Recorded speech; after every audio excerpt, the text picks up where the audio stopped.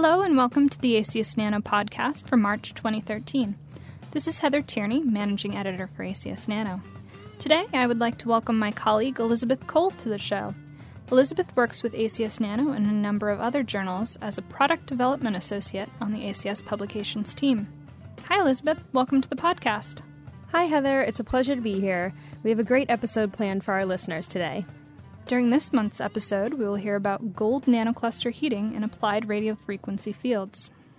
But first, we have an announcement about an exciting session at the Spring 2013 ACS National Meeting in New Orleans. ACS Nano and NanoLetters are jointly holding a special symposium related to the national meeting theme, the chemistry of energy and food. The session, titled Nanoscience and Nanotechnology for Energy, features world-renowned speakers who are all editors or editorial advisory members for the journals ACS Nano or NanoLetters. Be sure to attend the session on Monday afternoon, April 8th, to hear all of the great talks. Heating metallic nanoparticles with an applied radio frequency field has gained increasing interest for potential applications such as hyperthermal or cancer ablation therapies. To date, however, the exact heating mechanism for these systems has been highly controversial in the literature. A recent article in ACS Nano used paramagnetic gold nanoclusters to help elucidate the heating mechanism from radio frequency fields. Today, Professor Christopher Ackerson and first author Ruth Ann McCoy join me from Colorado State University to tell us about this study. Hello, Chris and Ruthie. Thanks for joining me today. Thanks for having us. Can you start by telling our listeners about the gold nanoclusters you used and how you prepared these clusters? Well, it is called Gold 102. It has 102 gold atoms and 44 para-mercaptobenzoic acid ligands.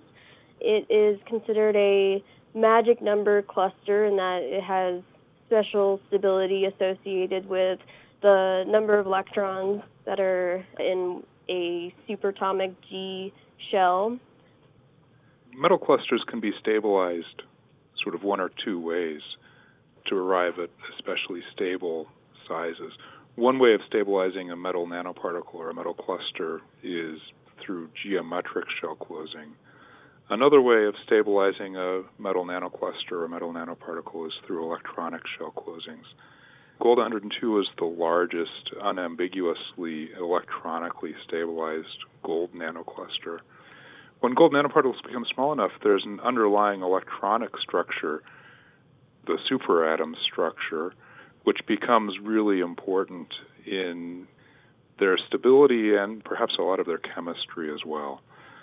One of the things that helped distinguish this work from previous work is that it's the first example of heating of a gold nanoparticle in a radio frequency field where we have specifically looked at the effect of manipulating the underlying electronic structure on the heating. There's a lot of other reports of larger gold nanoparticles heating in radio frequency fields. What we've published here sort of clarifies what might be going on in the examples of heating of smaller nanoparticles, so maybe 2 nanometer diameter and smaller clusters in radio frequency fields. And what conclusions were you able to draw about the mechanism for heating in your gold nanocluster system? We believe it's very similar to the mechanism that heats super paramagnetic iron oxide nanoparticles, which goes through what are known as Brownian and Néel relaxations. Primarily probably the Brownian relaxation, which basically, if you want to visualize this, you have your magnetic dipole that is permanently fixed to the nanoparticle. And so when you have it exposed to an oscillating electromagnetic field, it follows that field, it rotates, and through the rotation you see a viscous interaction between the particle and the solvent that generates heat. And you already started to touch on this a little bit, but in your ACS Nano article, you studied a number of salt matrices.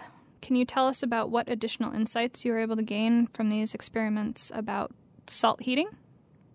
Salts are definitely a confounding issue. They are present following the synthesis, and it has been long known that salts will heat in an oscillating electric field. They've actually used that phenomena for pasteurization processes. So one of the controversies was, are we really seeing any heating from the nanoparticles, or is it really just the background salts? And then another paper comes out and says that you basically need the salts to be there for effective field penetration so that the nanoparticles can even interact with the field at all. So it's sort of a conundrum because you have the salts there, you can't elucidate where the heating is coming from, but without them you might be eliminating any possible heating mechanisms. So what we decided to do was look at each separately, certain salt concentration, the nanoparticles by themselves, and then look at them together. And it appears that there might be some kind of cooperative effect going on between the nanoparticles and the salts, which is suggesting that perhaps they're right about the field penetration issue. I think one of the things that we showed pretty clearly is that, at least in the apparatus we had, a background saline solution would heat, but the same background saline solution with a carefully prepared solution of gold nanoparticles heated much more rapidly in terms of heating rate than the saline solution by itself or the gold nanoparticles by themselves, suggesting a cooperative effect. What applications do you think will benefit the most from the mechanistic understanding you gained from your studies? I think it has pretty broad implications as far as the applications go, just because so many of the applications are sort of biomedical related.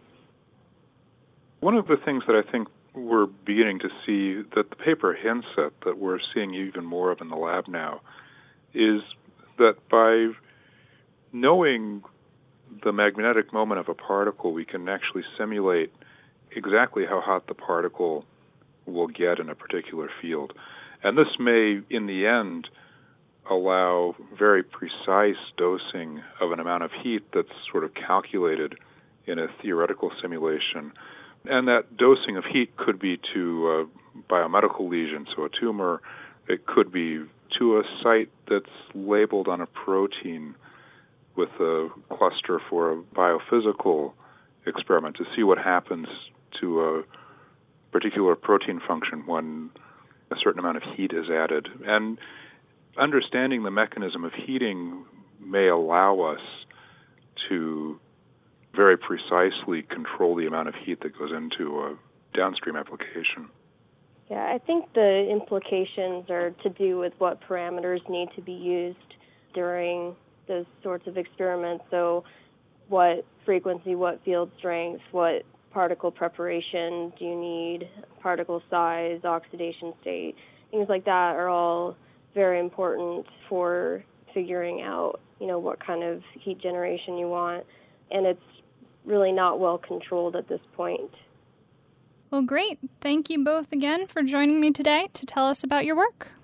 You're welcome. Thank you very much.